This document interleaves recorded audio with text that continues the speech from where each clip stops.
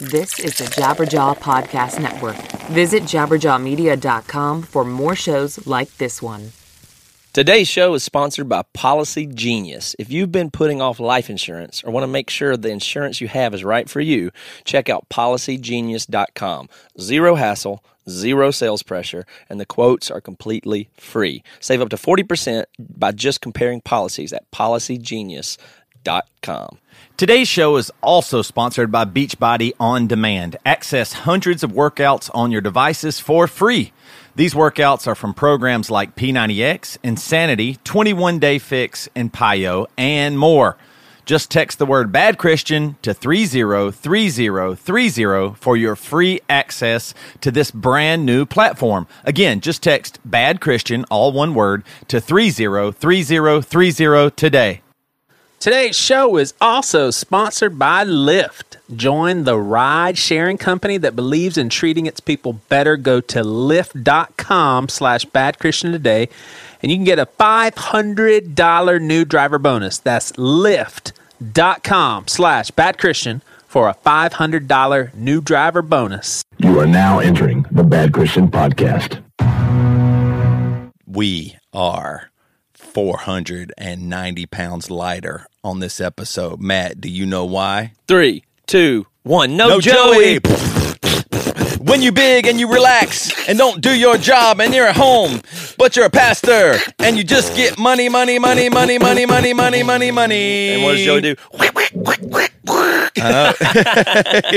He's still beatboxing. He'd be beatboxing right now. The duck vinyl scratching is his main move in beatboxing. Can't be emulated. Being a pastor is kind of similar to being a pimp. Like, you get paid, you get your money, you handle your people, right? You handle them, you shepherd them, you oversee it, but you get your money, you get your vacation, you get your sabbatical. Your 10% comes first. I mean, if you listed a pimp's responsibilities and work, and maybe even work ethic, you might not be able to see much of a difference. Like, you didn't say it was a pimp. Yeah. Right. Just people management skills, right? People come to you and overseeing his flock, right? And 10% off the top, connecting people before expenses. Yes, right 10% away. goes to him. Pimp don't pay no taxes. Pimp don't pay no taxes. Nope, pastors don't pay taxes. No, right? I know. I mean, if you listed them side by side, you wouldn't be able to clearly tell. There is a bullet point sheet you can make on the two that would be indistinguishable. And I'm certain there's a lot of pimps that are full-fledged Christians. Starts with the Bible back and forth. Starts with the letter P. There's a job starts with the letter P. The job starts with the letter P. You take 10% off the top, right? And you look out and oversee other people. Yep. And you oversee their well-being. You find a place where people can congregate together, meet together. I mean, you take up an offering. You do get love offerings. Well, everybody, Joey is still not back from his vacation. He's taking it easy. And as long as we're going to make fun of pastors like we always do, a vacation is separate from a sabbatical. It's not the same thing. No. This is an actual vacation, yes. Not a sabbatical, and it's not as it a pastor's retreat, which is also not a vacation. Not a vacation. So these are all reasons Pastor Joey may not be here. Right. But this particular one is actual vacation. This isn't a Sabbath. Not a Sabbath. Not a None Sabbath. of those things. None of those things. But to be fair, I will miss an episode, I believe, next week sometime. I'll be driving across the country. I'm going back for my dad's birthday party, and I'm going to get a car, an old car he's got laying around, and drive it back across the country. Well, no, it's not an old car. It's a pretty nice car. It's older, but yes. It's a 2007, first year they made the FJ Cruiser. It's a badass car. I'm very excited about it. It has 230-something thousand miles on it, and I'm going to put 3,000 more on getting it back home. Yeah. But then I won't, I was talking bad behind your back to Devin. We've been working on our bus, folks. It's looking good. You can go to emerymusic.com and support our new vehicle endeavors just because we need money to help get this bus and make it livable and drivable. Yeah, it's already needed some mechanic works and all this stuff, but it's doing good. But yeah, you can go there. You get a record. Devin and I wrote some songs for this new record, too, about the bus. They're pretty – mine's a little out there funny, but I do a breakdown in 5, which I love. Which is pretty hilarious to me. But we were working on the bus, but I was talking bad about you to Devin I was like, man, Matt's dad giving him a car. How old are you? 38 next month. I was like, well, Matt got a car, but then I had to totally retract it because I realized my dad gave me 3 cars. So I've had 3 cars, but that was when I was younger. Yeah. But I mean, if your dad's getting rid of it, I think that's a good idea. But I was wondering, would my dad at this point give me a car now if he was getting rid of one? I don't know. But I do regret, he had a really cool black truck, a Ford F-150 from 1994 that he had forever, and he kept it in pretty good shape. And he sold it. It traded in. I think he only got $1,000. I'd love to have had that truck for $1,000. $1,000. It was my dad's truck. Well, my dad said, he said, I'm going to trade it into Toyota and this and that and try and get it. I was like, well, how much will they give me for it? And I was going to pay him for it, and I knew he'd probably cave and say, I'll give it to you. But now he feels like he owes my sister something. So that's the thing. That trick, if he's going to let me have his car, which I'd be glad to pay less for it, or what Toyota would give him at the trade-in, which I'd be happy to do because I like the car and it'd be a good deal for me. Exactly. But he's still going to let me just have it, except want to try and get $3,500 from me, or $4,000 is what I'd pay for it. So he's going to let me have it, but that triggers an either automatic, either payment or guilt or something to put in his head for the other 2 daughters. Right. Like they're credited. They have a credit for something. You know what I mean? No. That's how that works. I don't look forward to that with my kids. Dang it. That's right. You're right. Ruby's the oldest, so if she gets a car, that means immediately the other 2 have to get a car. Well, I mean, I don't know. Or if we pay for one wedding, we got to pay for the other, or help this. You did this. All that stuff is coming. Good Lord. It never ends. A lot of credit, though. They've always been good about giving stuff. Like, I personally do not believe it, like the mentality. Like, I think of, for instance, in marriage, I think of the bank accounts are joint. Like, that's automatic to me. I hate the notion of having separate money. I don't care whose name's on what or whatever, but the idea, that's our money no matter what. Right. Like, and I think the same about kids. And I would go so far as to say, I don't know if that ever should, I don't think that should ever really change. It's not like what's yours is mine, or I should be co-signer on my dad's bank account or anything. But when your dad gives you $40, when a dad gives one of his kids $40, I don't think he lost $40. Right. Is the way I look at that. Yeah, that's true. Do you know what I mean? Like, it's it belongs to the family. I agree That's with that. what it is. It doesn't feel the same as giving the guy down the street $40. You give it to your daughter or whatever. And I would argue that shouldn't ever really change. I believe that kids never owe their parents anything, and the parents always owe their kids stuff, even when they're grown up, as long as they live. Right. My philosophy is kids never owe their parents ever. That's never good to act that way. And parents always owe their kids, and it's because the parents chose to bring the kids into the world. It was a parent's choice. But what do you say about earning stuff, though? Like, you want your kid to be humble and want to earn some of that stuff. Sure, I'm not saying spoiled or anything. I'm just saying that mentality where parents feel like the kids owe them something. Right. I did this for you. I gave you money for this when you were little. I changed your diapers. I don't buy that. The kid didn't even ask to exist. That's true. You chose to bring them here. Right. They're your responsibility forever. Not responsibility like you got to change their diapers. Of course, you want to. The best thing you could do for them is train them how to use money and be good and all that stuff. But you brought them here. They didn't even ask to be here, so they don't ever owe you anything. Yeah. But I was born out of wedlock. I wasn't. They didn't choose. So my dad thinks, shit, I got this giant human that just was thrust upon me because I was just trying to hook up one night, and so he probably feels a little bit like he owed something. That is really. He feels like I fulfilled my duties. Like I paid for stuff, But just think about it for a second. What do you owe your dad actually? Like, what do you actually think you owe him? Like, I mean, respect or decency or something, but intangibles. But in a tangible way, for raising you, what do you owe him? I don't owe him anything, but with respect, if I'm in town or something, he needs help doing something, I feel like I'm obligated to help my dad. Like, if we live near each other, I would be obligated to, for example, cut his grass. But my dad, obligated when my grandparents got ways there. When my grandparents got sick, yes, well. For example, when my grandparents got sick or older, they couldn't cut their grass anymore. So my dad would go over there every week and he had to cut his yard and their yard, right? And he would do that. It felt to him like an obligation. He didn't really want to cut the grass, but these are my parents. I'm going to do that. I will refine what I'm saying, because when you become elderly, 100% you need to take care of your parents. But until the moment that they become elderly or need actual care taken, then you owe them, I guess. I would switch that. But until they become in that state of need, it's just, I think there's that, I don't think, that's just what I think anyway. So I want to tell you more about the bus and the bus campaign, but before that I want to tell you about Policy Genius. Now, policygenius.com is a great website, and it has to do with life insurance. And I know life insurance isn't the most fun thing in the world to talk about, but it is actually really important. Now, don't go hitting mute or skipping this because life insurance is important. I'm telling you, we get it. It's confusing, and I get it. It can take forever, and it's hard to sort out. And, there's all this stuff about life insurance, but there's one company here making it a lot easier, and that's PolicyGenius.com. They're the place to go to learn about life insurance, to compare quotes from America's top providers, and save up to 40% on your policy. Sounds crazy, but that's never existed before. There's never been a website like this. Policy Genius has placed over $5 billion in life insurance, and their simple, user-friendly website helps you work out exactly what the best policy is for you and finds you the best price, and it just takes 5 minutes to apply for a quote. It's a good idea. Now, if you have any questions, they have a team of licensed experts waiting to talk to you. No call waiting, no pressing 3 followed by the pound sign, all that kind of stuff. You get actual customer service. And they don't just do life insurance. You can do health insurance there too. You can even insure your pet. You can protect your income. And if you don't need to do any of that, they'll tell you. If you've been putting off life insurance or want to make sure the insurance you have is right for you, then check PolicyGenius.com today. You can save up to 40% just by comparing policies. The quotes are free. There's no sales pressure and zero hassle. PolicyGenius.com. It's life insurance for the 21st century. Okay, so here's a side thing about this bus deal that we're working on right now. I'm lost. I have good news and bad news about my wardrobe as it pertains to the bus. You mean, yeah, okay. Yeah. Okay. So not the closet wardrobe we're building. You're talking about your actual clothes. Yes, my actual clothes that I wear and this bus are connected, and there's good news and bad news about that.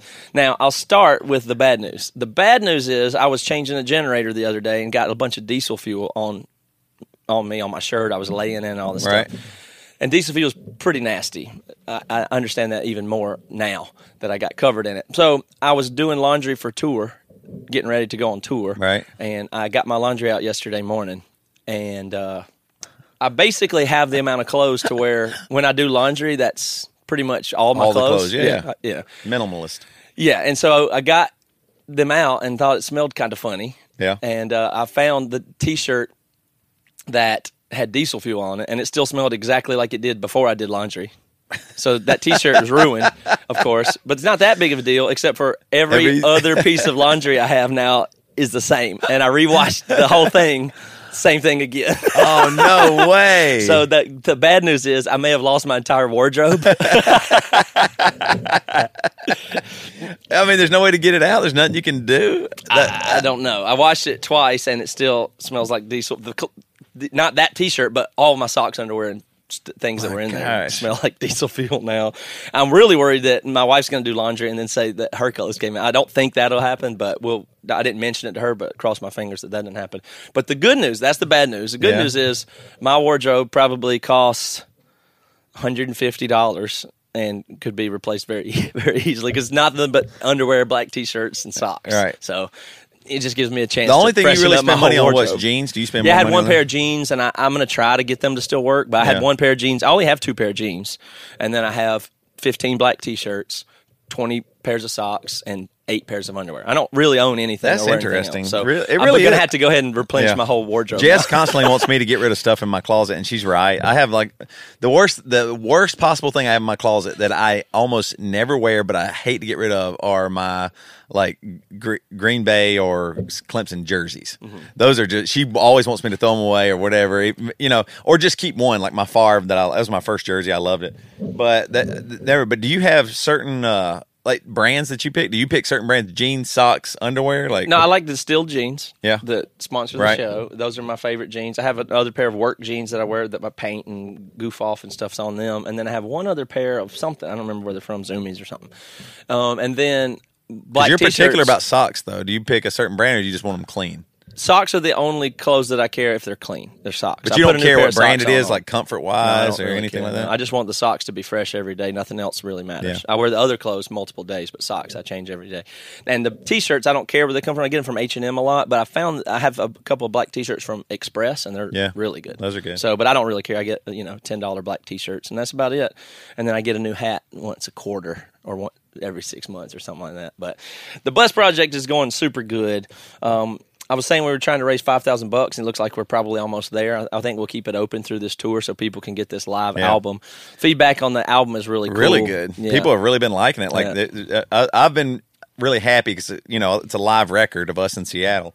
But it sounds really good. Y'all did a good job with everything, and then getting it out there. But I've been impressed with so many people saying how much they like this record. That is, I mean, it sounds good. It's a live record, which I don't even know if we've ever really done. No, we don't have anything. I mean, this live, is a real live acoustic thing we have, but this is full band live. Like I've always thought it was really cool when bands. For me, I like a live record as long as it sounds good. You know what I mean? Like I think that's cool. I mean, a lot of churches do that a ton too. They always have the clapping, the stuff, and it's live, and it sounds really good. And it's always made me a little jealous, and this is one of those albums where I think we sound good. That's true, and if you would have recorded it 5 and 10 years ago, it wouldn't have been good. Right. Which I think is an interesting thing because we sound better now than we ever have, like as far as being mature musicians, playing well in time and in tune. And this is the set we're doing where there's no click tracks or anything like that. Right. So it is exactly what we really sound like, and it's pretty good. And that's a mature thing musically. We wouldn't have sound if you had us in 2008 and just recorded the tracks and mixed them, they sound pretty sloppy. Right. I'm sure of it. And for those of you that don't know what we're talking about, our bus broke down and our van broke down. The van is still in Burlington, Colorado. If somebody wants it, we'll give it to you. That would be funny. We should have sold the van out. It doesn't have a transmission, but I think you can get a transmission in it for I don't know $2,000 to $3,000. So you could, if you want to give to the fund, well, let us know because you can have the old Emery. Get our old Emery van. No, Emery has 2 benches that are disconnected, and it has a pretty new engine. So that might could be a perk. We should have done that. But all of our vehicles broke down, so we're forced to buy a new bus. We got a killer deal on a new bus, but we still are out 2 vehicles and money, and we had to buy a generator, we had to buy bunks, wood. I mean, the amount of wood that we've been getting from Home Depot and Dunn Lumber here in Seattle is unreal. I mean, here's the thing. I understand math, but something about 3/4 of it, 16, 15 16ths or whatever we were talking, all that stuff blows my brain out. Simple fractions. I just hate thinking about it. Like I feel like no matter what, I'm going to get the measurement wrong. Mm-hmm. That's the thing with me. Like I can understand numbers. I'm not that dumb, but for some reason I go, I'm not going to get this right. When I measure it, I'm going to measure it wrong. And so like yesterday, I was so happy Reva was just doing a lot of the measuring. I was just so relieved. Mm-hmm. Well, it was making me so happy because I was like, she's doing great. She knows what she's doing. She's particular about it and paying attention. I just can't pay attention. Like when you're telling me 1/8 of an inch or something, I got to pay attention to that. All right, well, you tell me what's bigger, 7/16 or a half? 3, 2, 1. Half. Yeah, you got it. How about 3/8 or a 1/4 inch? 3/8. Yeah, bigger. Yeah, there you go. Yeah. So you got it.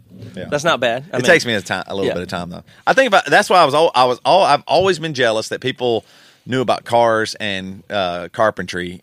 Like I didn't ever spend any time doing that. Well, you can learn it. I know, but when? I mean, if I become a master 10 carpenter, what am I going to do? I was 3 years ago. Oh yeah. Like, yes. And I don't have a huge 10 times better mechanic. Yeah. Like I work on my car and change stuff, but I mean, still there's stuff like we just got I've had the worst luck with cars. Our Subaru had a broken axle. The axle was all dented up and bearings gone, all this stuff.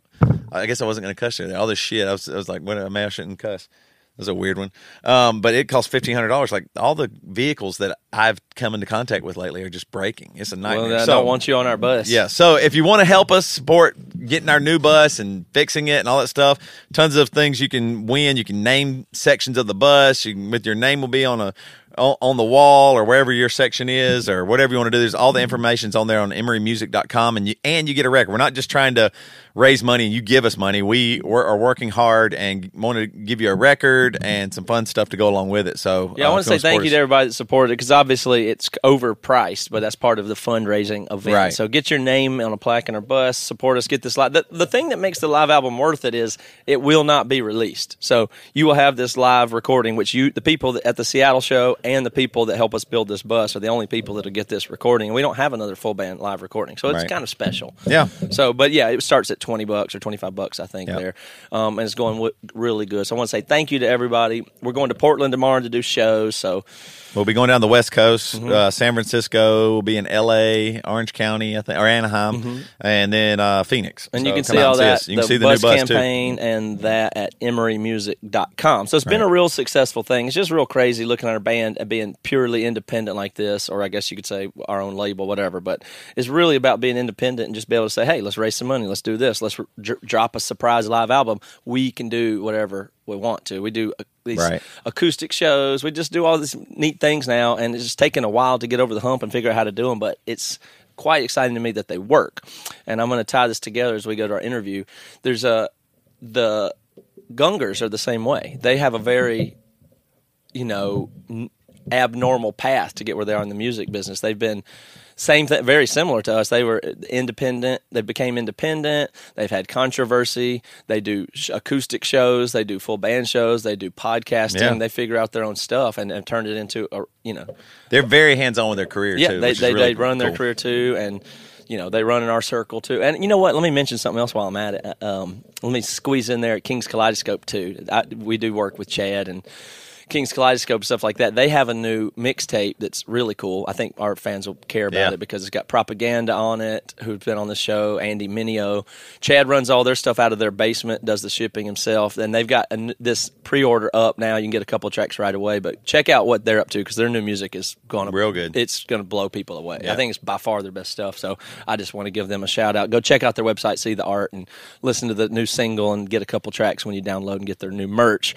But the Gungors and what they're doing is just, they're probably our biggest contemporaries, although they have a quite different disposition than we typically seem to have. They're kinder, more gentle, more fair. Yeah.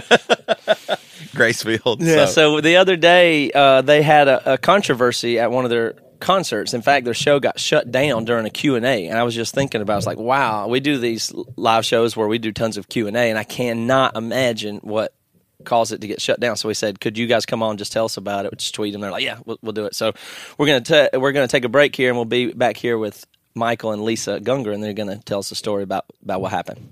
All right, folks, I told you I'd keep you updated on my weight loss adventure, and I don't even want to call it weight loss. I'm not trying to focus on losing weight. I'm more kind of focusing on getting my body where it's most healthy. Beachbody On Demand is an online fitness streaming service that gives you unlimited access to a wide variety of highly effective, world-class workouts personalized to meet your needs, plus extensive nutritional content, all proven to help people achieve their health and fitness goals. If you're like me and you're wanting to get healthy, and I will say this. In the last 2 weeks, using Beachbody On Demand, eating better, being aware of what I'm eating, exercising, I've lost about 10 pounds and feel great. With this step-by-step program, guides, workout calendars, comprehensive nutrition plans, Beachbody On Demand also includes the brand new, first-of-its-kind cooking show called Fixate, which will teach you how to cook healthy, delicious, and simple meals. So, why did I try, and why did I decide, and why is Bad Christian supporting Beachbody On Demand? Because it works. It does. I mean, you have really world-class trainers, people like Tony Horton, who I've known about for years, and I've done P90X before and all kinds of stuff, is right there to help you on your journey to get healthy. Do you need to lose weight? Are you preparing for a specific event? Do you need to improve your energy?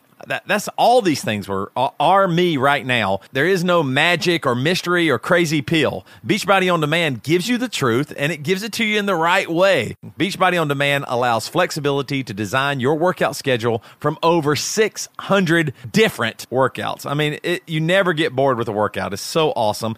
So everybody out there that's just been waiting or putting it off or thinking, man, I'd like to get in better shape, right now, text Bad Christian, all one word, no spaces, to 303030 and get full access to this entire platform for free. Text Bad Christian to 303030 for full access to Beachbody On Demand right now for free. All right, Gungors, thank you for joining us on the podcast again. Yeah. Yeah, thanks for having us, guys. So we're buddies. We all do podcasts, so everybody knows the deal and everything. Everybody knows who you guys are and stuff like that. I saw a tweet the other day that you said that you had a Q&A canceled or something wrong with a concert, and it seemed to be a little bit of a hubbub, and I imagine overly conservative people were involved, but I don't know anything else about it other than that. But I saw people asking about it. I don't know if you've released any full statements or interviews, but I'm dying to know. So we asked, could you come on and just tell us the situation? Yeah, I was going to say, all I heard was y'all both were wearing Make America Great Again t-shirts, and people started talking about Democrats, and y'all weren't having it, and then that was it turned rotten real quick. Well, in my imagination, it was like a Gungor concert where they had like Trump dolls on stage and sprayed them with blood and cut them off with chainsaws and stuff like that. That's what I was thinking it was. Yeah, I don't even think it exactly got political. what happened. No, it wasn't political at all. We had a Q&A. Well, so we're doing this tour. Well, where no, we have it's a show, yeah. full band shows. Sorry, we're having some Skype delay problems here, but I'd love to take this moment to point out, listen, this is two professional podcasters, and they're interrupting the shit out of each other, everybody that's always complaining about how I interrupt our guests. Observe. It's easy to do. Okay. Yeah, that delay. Delay creates. Yeah. Oh, no. All right, So I'll we had designate who begins then. Lisa, you go ahead first. All right. Oh man, it's so funny because I can't even hear the delay. I'm sorry, guys. It must be where I'm at is I'm in Missouri, so it's a really bad signal out here. All right, yeah, I'll just say what happened. So this tour is it's just acoustic, so it's just Michael and I, and it's different than all the other full band shows, and we let everyone know who was booking all the shows that like this is intentionally different. We have Q&A throughout the whole show, so it's not a separate thing at the end. So we do some songs and we talk a lot, and it's been really fun. It's been very engaging, and people ask crazy questions and deep questions, and so we go in. We go way in. And where were you playing this time? Where was this show? It was in Texas, in San Antonio. At what type of venue so we had actually, are we doing? It was it was a university, church? but it was a Methodist church that was promoting it. Okay. But I think it was like at a Methodist university. Yeah. It was surprising for Methodists, though, what happens. Yeah. Yeah, I know.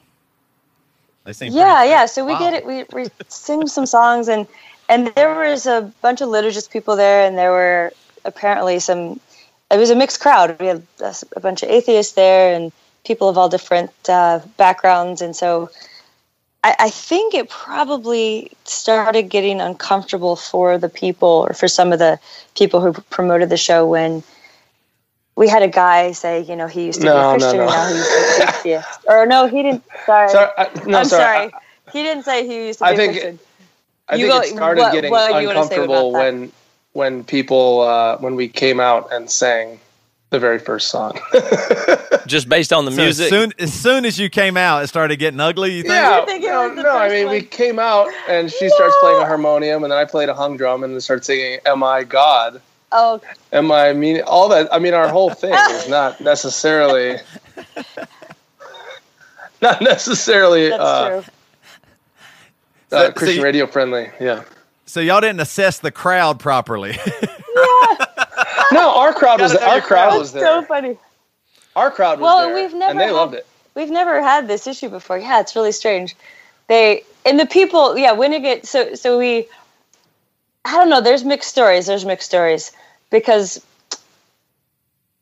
what I was told is it started getting weird when we were talking so much, and they didn't want us to talk anymore, but just play songs. Let's talk more rock. I've but then heard I that also before.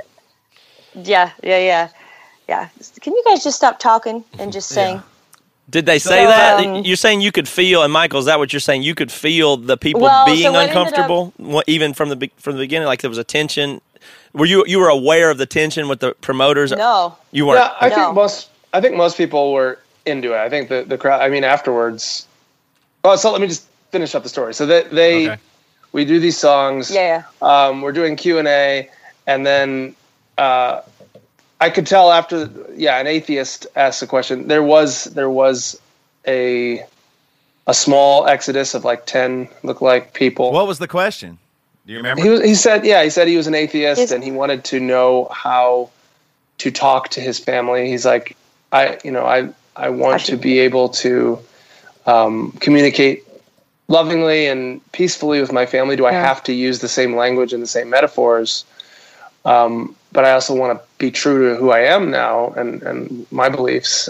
And our response was just sort of like to affirm him and like both his desire, both his desire to seek truth and to create peace, and love within his family. And it was like, good, I applaud and affirm your desire for both of those things.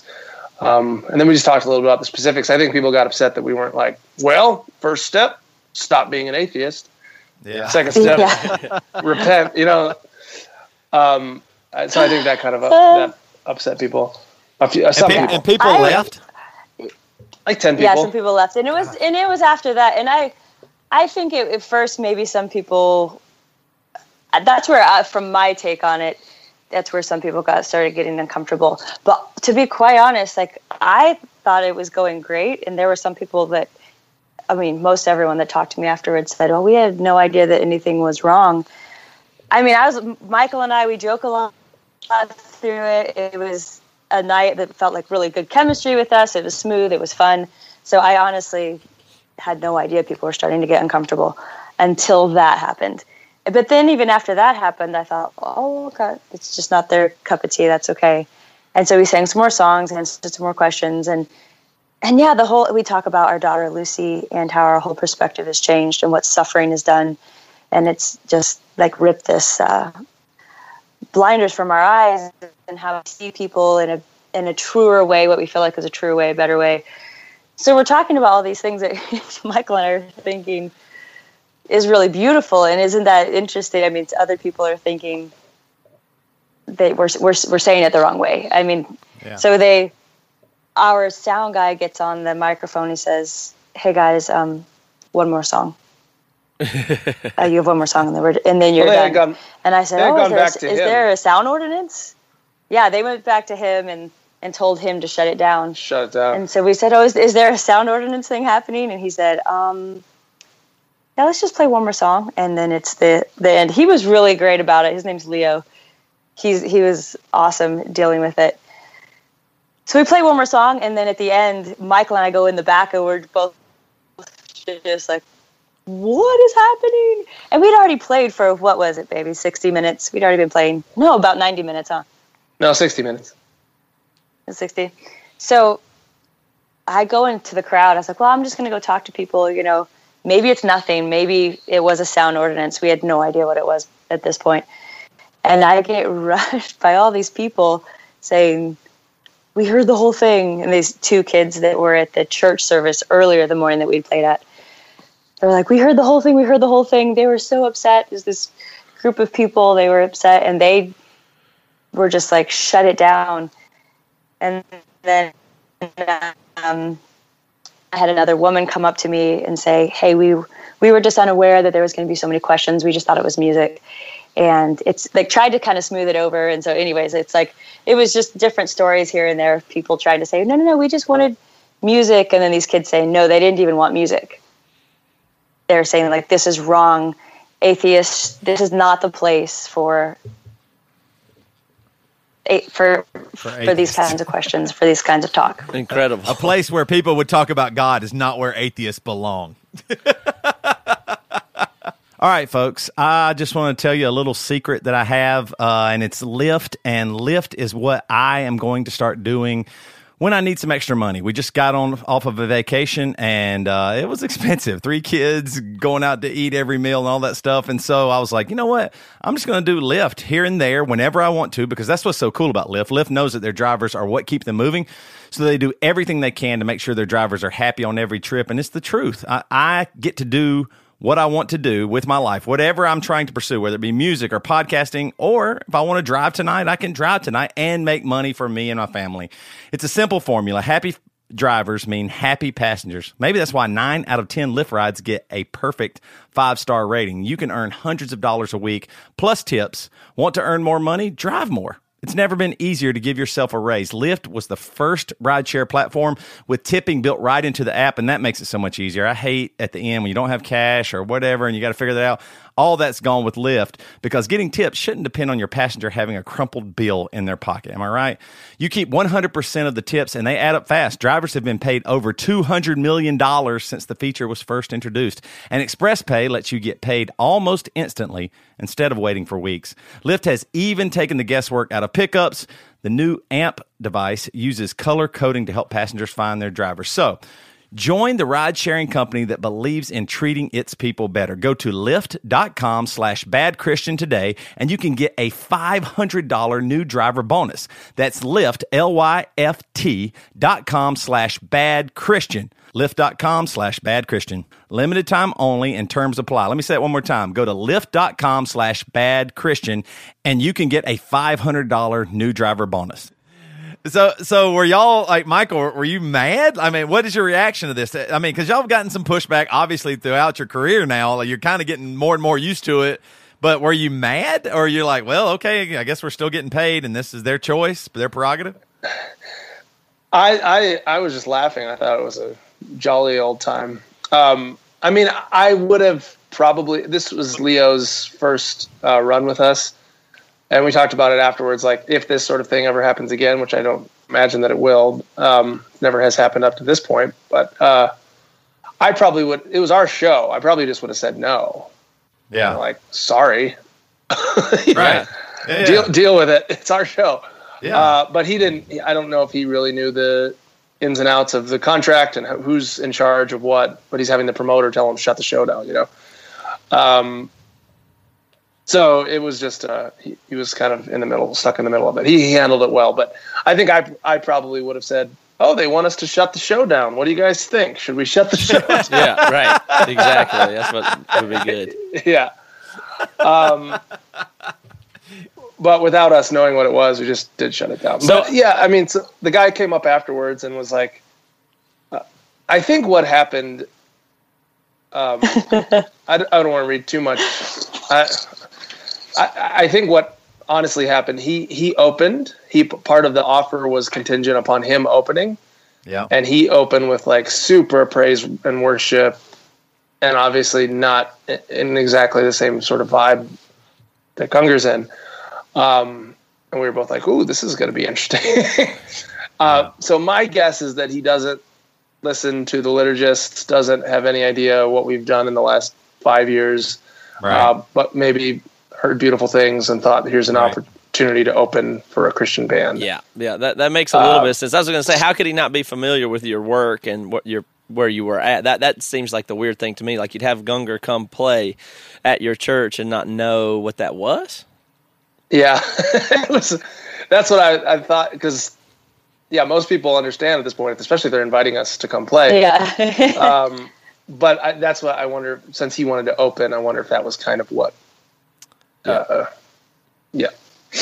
But was that the only thing, though? Like, I mean, because it's not like you guys are flamboyantly against God and divisive and mean-spirited and like you're not like anti anything. Like yeah. I'm assuming all the other questions you were answering honestly and I know. maybe even thoughtfully. Like, was it just that part? Like, it really was like, they're not as Christian as I thought they were, or something. Yeah, and I think his pastor. His pastor was there and was offended at something we said, and he was. Gosh. I think that's where there was like pressure. Okay, so that makes a little bit more sense. So there's this guy that said, okay, I'll try to put on, whoever. I'll use the word amateur most likely here. Is an amateur promoter that plays in a band, and he wants to try to do something. He's convinced he may had to have talked or smooth over the fact that he was going to have somebody come play at the church. Pastor, can we use this church? Can I bring in this band that I want, and then I'll get to open. I'll smooth it all over. This will all be super good. And then he didn't do his either research or didn't do it. He wasn't upfront enough about whoever was actually in charge, which would have been just some, I don't know, crotchety Texas Methodist pastor. I can only imagine. But I don't know what the guy was like. And he was just like, what in the heck is going on here? Like, like he must have been totally blindsided by something like that. But I still am unclear on exactly what could have been said that would have been that triggering or whatever it would have been for them. It was, you feel like it was simply the fact that you affirmed an atheist being an atheist? And we didn't even necessarily do that. Yeah, go ahead, Lisa. Well, I went back in afterwards.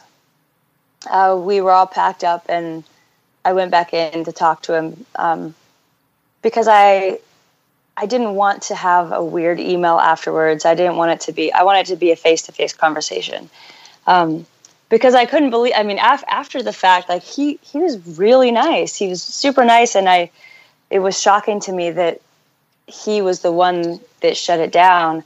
And so I kind of wanted to do two things. I wanted to try to understand why it was shut down, and also, obviously, you guys know Michael's normally the one always speaking up about things, just tweeting away about everything, and that's enough for both of us, I think. But I don't know. I just felt this thing in my gut, like I want to let him know this wasn't okay. Can you please admit that you were pissed and angry? Can you say it that way? But I was also deeply. I'm sorry. I was saying, you saying something? I can't even hear it. Can you say it like that you were pissed off about it? Like I feel you saying it real nice, but you're mad, weren't you? Oh my God, I was super pissed. Okay. No, I was like excited and of course, I was super pissed off about it, but it was not just like angry at him. I'm angry at how not enough people are calling all this bullshit out. Mm-hmm. Yeah. It's just awful. It's awful. The divisiveness is. It's like a gut. It's a gut pain because there's way too many people brushing it under the rug and not calling it what it is. And it's just, I mean, you guys know it's so much like over and over and over for us. And recently other people have been giving me the same kind of stories that they can't be honest. And I know, I talked to you guys on our last interview about what had happened with us, and even us being, I mean, it's just thing after thing, being asked to lie about contracts, us people asking us to lie, and we're standing here in front of people being as honest as we can. And that, like, the hypocrisy of it is just making me crazy. I feel like I'm at that point in life. It's making me totally crazy. It's better. They'd rather you be a hypocrite, and tell them the right words and the right things, and say something really sweet and nice. So it wasn't just the atheist question. I think it was also, I started talking about, they asked about beautiful things, like where the song came from. And to be totally honest, like I don't think I did a very good job at wrapping it up, but I was like telling them what the good thing that I felt like happened in my heart. But I was telling them how it was the first time in my life I was opening my hands up to of like letting go of what I'd always believed about God. Mm-hmm. That it was really the time in my life of like this guy in the sky, God giving things to those who he favors, and withholding from the evil people, So I was talking about that, and I'm sure that had something to do with it too, like letting go of faith. We need to talk about that, Right. But for me, it was such a good experience. Right, I mean, it all has to do with perspective on how, for me, it was this beautiful thing that had to happen. I had to let go of this God that was honestly quite evil, and how beautiful that was for me. And then this song, "Beautiful Things," came out of that. Mm-hmm. And shut it down. I would just Reva, end the stream. Turn it off. Yeah. Yeah. Well, what I was going to ask, so you confronted the guy, Lisa, and what did he say? You said he was nice, but what did he say? Was he wasn't mad? He wasn't like, I mean, you guys, what are you going to tell me next? That you don't believe in penal substitutionary atonement or something? My God. That's a tweet that Michael did, right? It was so weird. Yeah. Yes. I mean, it was so weird. it wasn't even, we didn't even get that specifically theological. Yeah. I think people were upset that we didn't, like somebody tweeted me afterwards. I tweeted that it got canceled with a Chris Farley gif. And one of the ladies that was there that left apparently from that church tweeted and said like, "Oh, I'm sorry, I wasn't there to see it get shut down because I left early because it was so inappropriate or whatever." Oh gosh. And I asked like, "So what exactly was inappropriate at our show about us being honest with who we were?" And she's like, "I just expected more. I expected you to share the gospel with that atheist." I was like, maybe we just have a different idea of what the gospel is. Yeah. And she was like, yeah, we probably do. And, wow. Yeah, and he had told me, he said, well, it seemed like, which to him, I get it. And again, if you haven't been listening, that would be a shock. But he said we were scooting around God, or scooting around, like the gospel. We weren't clear enough on what we believed, or clear enough with people about God. And I said, I actually did. I said that God is the center of my life. My faith has been the center of life. But it was the thing of, I said, so what exactly was it? It's, we didn't say the word God enough. And he was like, oh, well, as we're sitting here talking, that you and I are talking, it seems like we're agreeing on all this, and it was just a misunderstanding. And I said, no, I want to be clear. This was not a misunderstanding.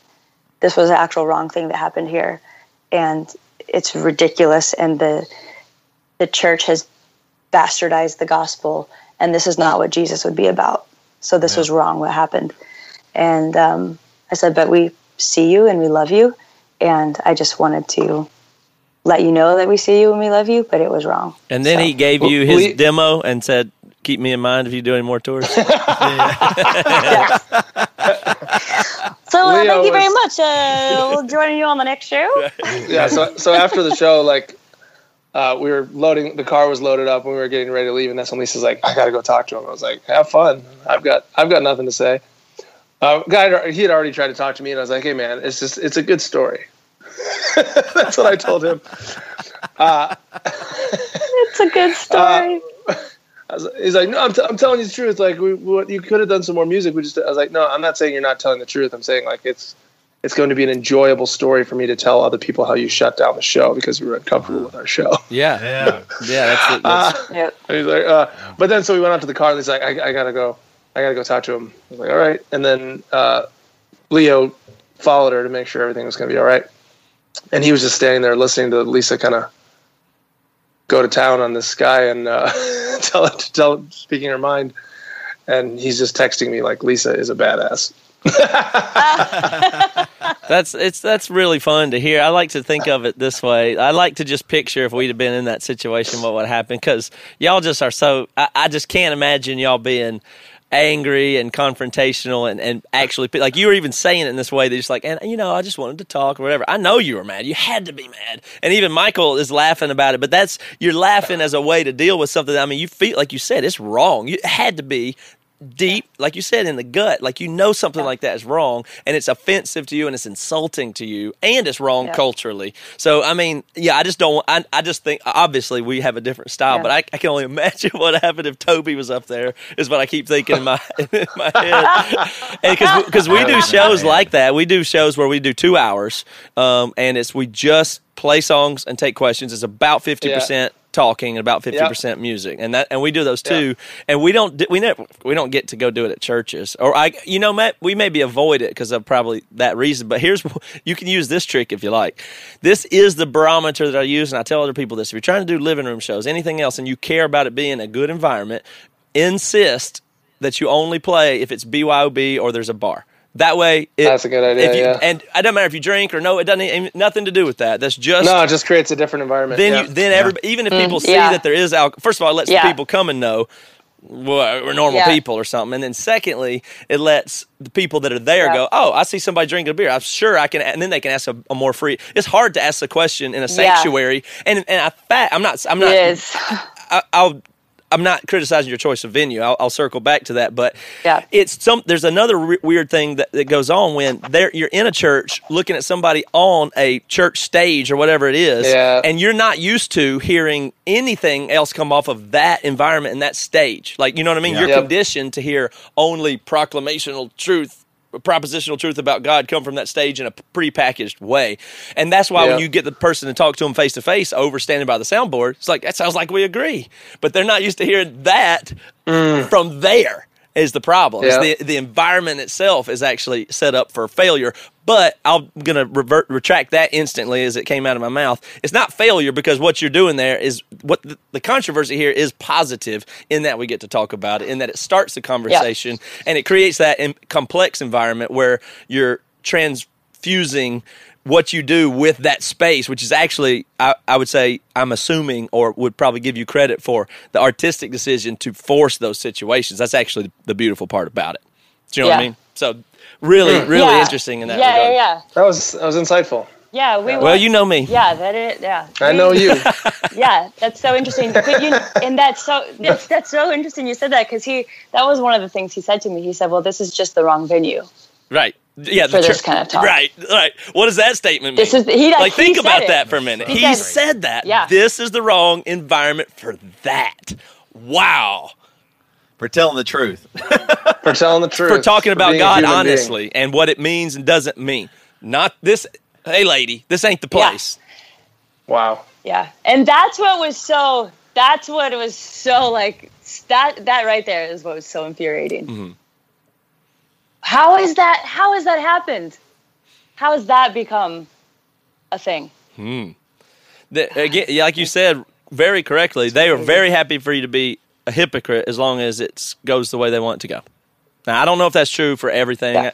Yeah. I try to another parallel I like to think of when we get all bent out of shape about the nuances of Christianity is, to try to put it into a different context, like veganism. Like, I guess I can see if there was like some vegan center and they had some vegan act come give a lecture, and then somebody said, "I love bacon," and the vegans were like, "Yeah, bacon's great. Bacon's okay too. I affirm bacon." And then they continued on with their thing. Yeah. Maybe the vegan center would get mad. I guess I can see that point, but it's really weird. I wonder if it's sort of like there's an element of the office that they derive some power from that is at risk by becoming. It's like the reason they wear the robes and do all the stuff. It's like, imagine you're going to pay a bunch of money for a lawyer and you show up and he's wearing like Hawaiian shirt and jean shorts. Well, it might be a little more insidious than that. I mean, in the sense that that'd be weird, but imagine, let's say, a cop wearing cargo shorts and a tank top. Now, does he have much authority now? He loses a considerable amount of authority in doing so. Exactly. Exactly. Yeah. So they lose. They have this office that they've convinced people to pay them 10% of their income and trust everything they say. Right. So like at minimum, right. They're protected. That's power. That's power. It is power. And you wear the robe and you give reverence to the stage. Thing. And I mean, these things are, at least we've run into these problems and are talked about them. That's the way I look at it. I'm glad to get in the mix of it and have it occur, to be honest. Yeah. Well, what's funny too, though, is that y'all were talking about this, I was a worship leader for several years and I sang beautiful things a ton of times. But it's funny, like, that is nobody really wants to dig any deeper on anything. You know what I mean? Like, it shows you in some ways where even what Christians want is they just, I heard that one song. It was really cool, man. I like that a lot. And that's what y'all are to them forever. And they don't want to spend any time delving into like what you really believe or what you think, and that goes not just for you guys, but anybody. You know what I mean? Like, that's why everybody's so shocked when somebody falls out of grace or whatever. Like, they don't really know. A lot of Christians, especially, I'm going to speak specifically about Christians here, don't want to spend time going, wait a minute, what is Gungor about? Let me think about the lyrics more deeply, rather than they don't even think of the song probably outside of the context of church and that they played it with their worship band. And it's that's really sad to me, is that they don't even want to invest any time in people unless they disagree with something you say. You know what I mean? Like, they wouldn't have cared at all what you really believe until you told them the truth. Yeah, I think that's a human issue. as well. I think just humans, it's easier to deal with categories than individual human beings in a moment.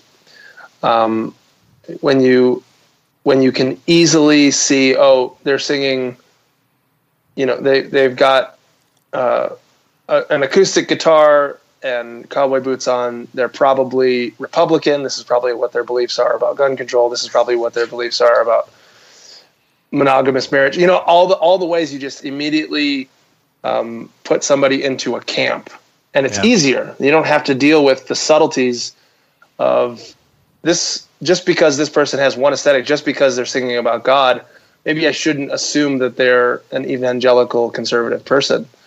Right. It's more complicated, but we do that to people all the time. We just, even with people we know, it's easier just to this is this kind of person, and I'm not friends with this kind of person. They're from this other worldview, this other, and we draw the lines, and we shut down the image of God in that person. We shrink it. Yeah. Mm-hmm. It really stills the depth, though, and also then. But here's what the reverse side of that too is: as soon as you say something that you don't like, they shut you out completely. It didn't matter if 99% of the stuff you agree with, that one thing shut the show down. Oh yeah, I mean, yeah, exactly. It's like it's like a pastor that you look up to their whole life, and they have a moral failure, and you just think they've been a liar their entire life. Right. Yeah, it's something about we reward conformity too. Strikes me. It's just like dissenting opinions are not helpful to our cause, as if we all agree on what our cause is and that it's monolithic. I mean, it's weird. Mm-hmm. I mean, if you and it makes sense in the toughest of environments, but we're in a dadgum safe place where it's imagine in a prison if the inmates all fall in line and have voice support for the institution and do what they're supposed to do, no problem. But any dissent there, you got to squash it immediately because it's very dangerous. So you can't listen to the inmates going on and on about the warden and let them have unlimited forum for that.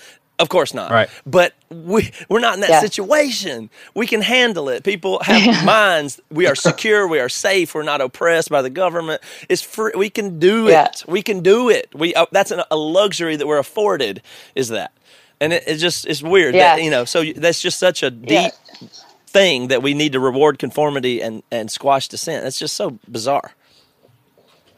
Yeah, I think, in retrospect, it kind of seemed like equating it to Christian radio. Mm-hmm. Families brought their children, so there was, I even felt like we were keeping our language cleaner because there were kids there. And so they probably thought, hey, this is a safe thing for the whole family to come to.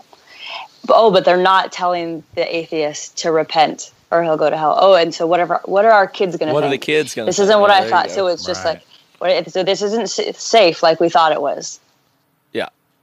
Right. They're not giving answers like we thought they would.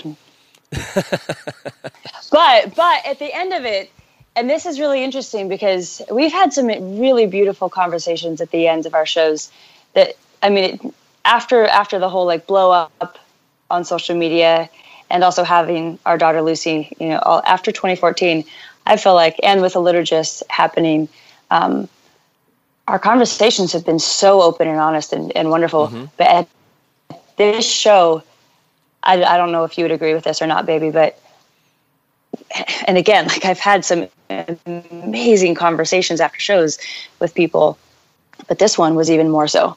People stayed for an hour and a half afterwards. They clapped afterwards. They were upset that the show was shut down. Yeah. I think, maybe there were 10 people who were upset. Everybody else rushed to the front. We're sorry this happened. This is ridiculous. Keep doing what you're doing. There, people crying and sharing their stories with us. A lot of families with children with special needs came. And we're just all hugging and they're all weeping. And we started weeping because they're sharing their story of their child with special needs and how difficult it had been for them and what the song Light that we wrote for our daughter with Down syndrome, what that did for them. And so it was really interesting. It was almost like the shutdown, even unlatched other people just to be you're not going to tell us what to do. We are connected to this. I felt this intense love from the people. Because it was just no, we are connected, and this was still beautiful and meaningful and powerful, no matter what this like. No matter it just kind of ignited even something more because they shut it down. Yeah, well, I have all the awesome. respect in the world for what you guys do musically, and then the podcast stuff. And your podcast is so, I mean, it's just, from my point of view, it almost seems like unilaterally liked. I know that has its critics or whatever, but that, you went through that stuff earlier in 2014, stuff like this. Now you've done the hard work. The hardest thing of anything is overcoming the inertia and getting started and getting out there. And it takes the first people to go out and do it. You guys deserve a ton of credit, because imagine all the tens of thousands of people that are listening to your podcast. They are that much more, they don't have to overcome the inertia. They don't have to hack through the jungle with a machete. You've done some of the work there for them, and now they can just be honest locally to 5 people or 10 people, knowing that probably some other people in their community group listen to your podcast as well, and it just gets easier and easier, but it takes people to go out there and do it. And we might be a little bit more obnoxious, of course, but you guys even temper a little. Your even temper in the way you do that is just like is such a good counterpart. I'm shocked that people can do it nicely and graciously like you. That's just, I'm not capable of doing that. I'm not interested. But I'm so glad that you guys are doing that. I think of it as just a very super important thing to show that people that are trying to make progress and create space and do this stuff can also be gracious. You don't have to be a loudmouth like us or nothing to do it. But I think it's just doing so much good. I'm just so excited about it. I know. I would kill to be graceful and have love like you guys. I don't even know what that is. I would have totally lost my shit on that. Yeah. I mean, I just can't believe it. Like, I mean, like, what's funny is this, that pastor's thought of, was he sitting there, like, I mean, like, literally, he's preached thousands of sermons and to tell about how to get people and the people that need to be there, and y'all's music got an atheist in the door. Shut it down. Shut it down. No way. like the thing that he's been trying to do for his whole career, y'all did in one night, and it scared the hell out of him. Like, that's just so crazy to me. And the other thing that makes me really laugh is just thinking, like, an hour after the show, just all these people on their third plate of all-you-can-eat Denny's pancakes just going, I was sitting there, Helen, and all of a sudden this young man said he was an atheist, and they didn't say a one word. And I knew, end it. End it. That's just crazy. That's the people. Those people are scared to death of Gungor. Yeah, it's even. I talked to Science Mike about it afterwards, and he was like, just these people. Even if you don't believe, like we truly believe that some people, while they're seeking truth, need to be an atheist and get rid of some things. If to me, like, if there's a concept that you can get rid of God, it's too small anyway. So go ahead and get rid of it. Mm-hmm. So that even if we didn't believe that, though, you're saying, like, there's a reason that atheists come. There's a reason that atheists listen to us. Even if you didn't necessarily believe like us, he said, if I was a fundamentalist, I would still use our strategy, because otherwise they're not even going to listen to you. Right. If you just like immediately try to shut them down and like preach at them, they're not going to come. So if you don't honor them for where they're at and who they are and what they're already going through, just on a personal level, just on a totally, on a decent human to human level, even if you think that they're wrong and that they shouldn't be an atheist, trying to preach at them out of that, from them being vulnerable in the first moment, is just stupid. Yeah. It's just a dumb strategy. Yeah, in fact, that only works for Christians. Yeah. Like, Christians love that conversion story, but that's so small. There's so many atheists or agnostic people or people that don't know God that can come to know him. The really smallest probably slice of that are people that are totally broken and vulnerable in a moment where they're just all ears and they just need help today, and their life has fallen apart, and they happen to stumble into church, and here they were begging for a solution. They found it, and that happens. That happens. Yeah. But that's the only thing that magical, extreme conversion where you convert them on the spot by saying the most propositional perfect thing, that only happens that's a very, very small thing. We don't leave any room for, you showed up at church for, like you said, a reason. I don't know. We start there. Yeah. And then there's another way that you can find faith in God through understanding and open-mindedness over time. That can exist too. I would argue that it would be the larger slice of people to reach, even if your goal was to reach people. Or you have to find the vulnerable person that's susceptible to your proposition and power and emotion in the moment, which is more spectacular. I understand that. But that's what you're really fishing for from his point of view. Right. Yeah. But I don't think people understand. Like, if you've never been there, you really don't understand what it's like. Right. If you've never been outside of your state, you have no idea. If you've never flown an airplane, you have no idea the feeling. And, it's just, they just don't know. And they don't know what to do with atheists because it's scary to them. But that's like, they think atheists are the worst. Yeah. I mean, some people, that slice of Christianity, they think atheists are the worst. I mean, I remember the day Michael told me that he didn't believe in God anymore. And I was scared out of my mind because I'm taught, like, this is the worst thing ever. Right. But I'm sitting there looking at him and going, but wait a second, I know you, and I'm deeply in love with you. Like, at this point, we had Amelie, I had a kid with you, and you're good. You're full of love.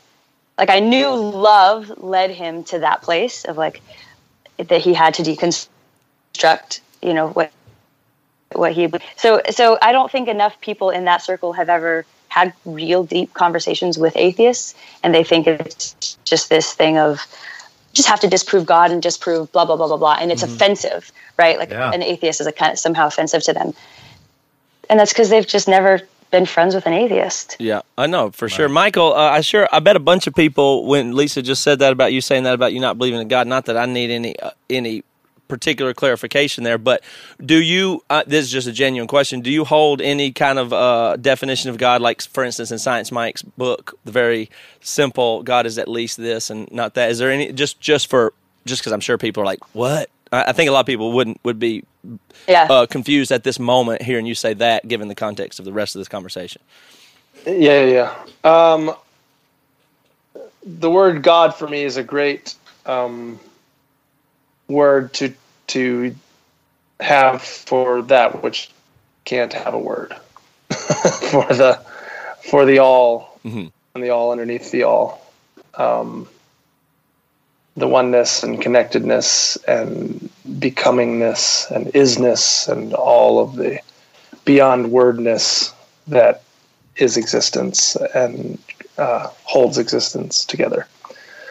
So yeah, I mean, all that in virgin birth, right? Right. and virgin birth stuff. Okay, moving on. That's the best thing. All that in virgin birth. Oh my gosh.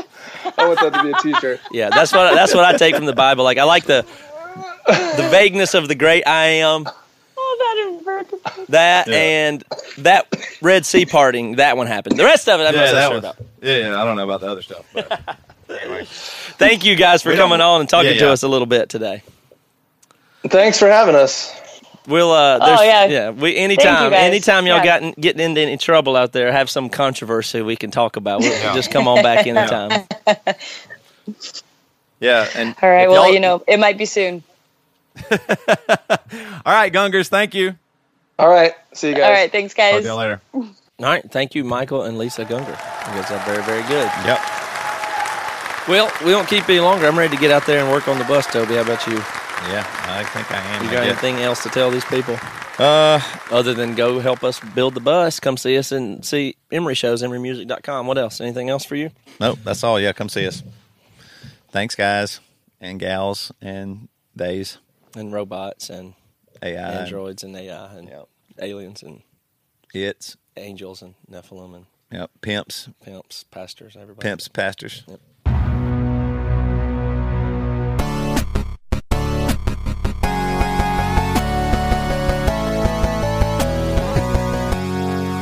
You've been listening to the Jabberjaw Podcast Network, jabberjawmedia.com.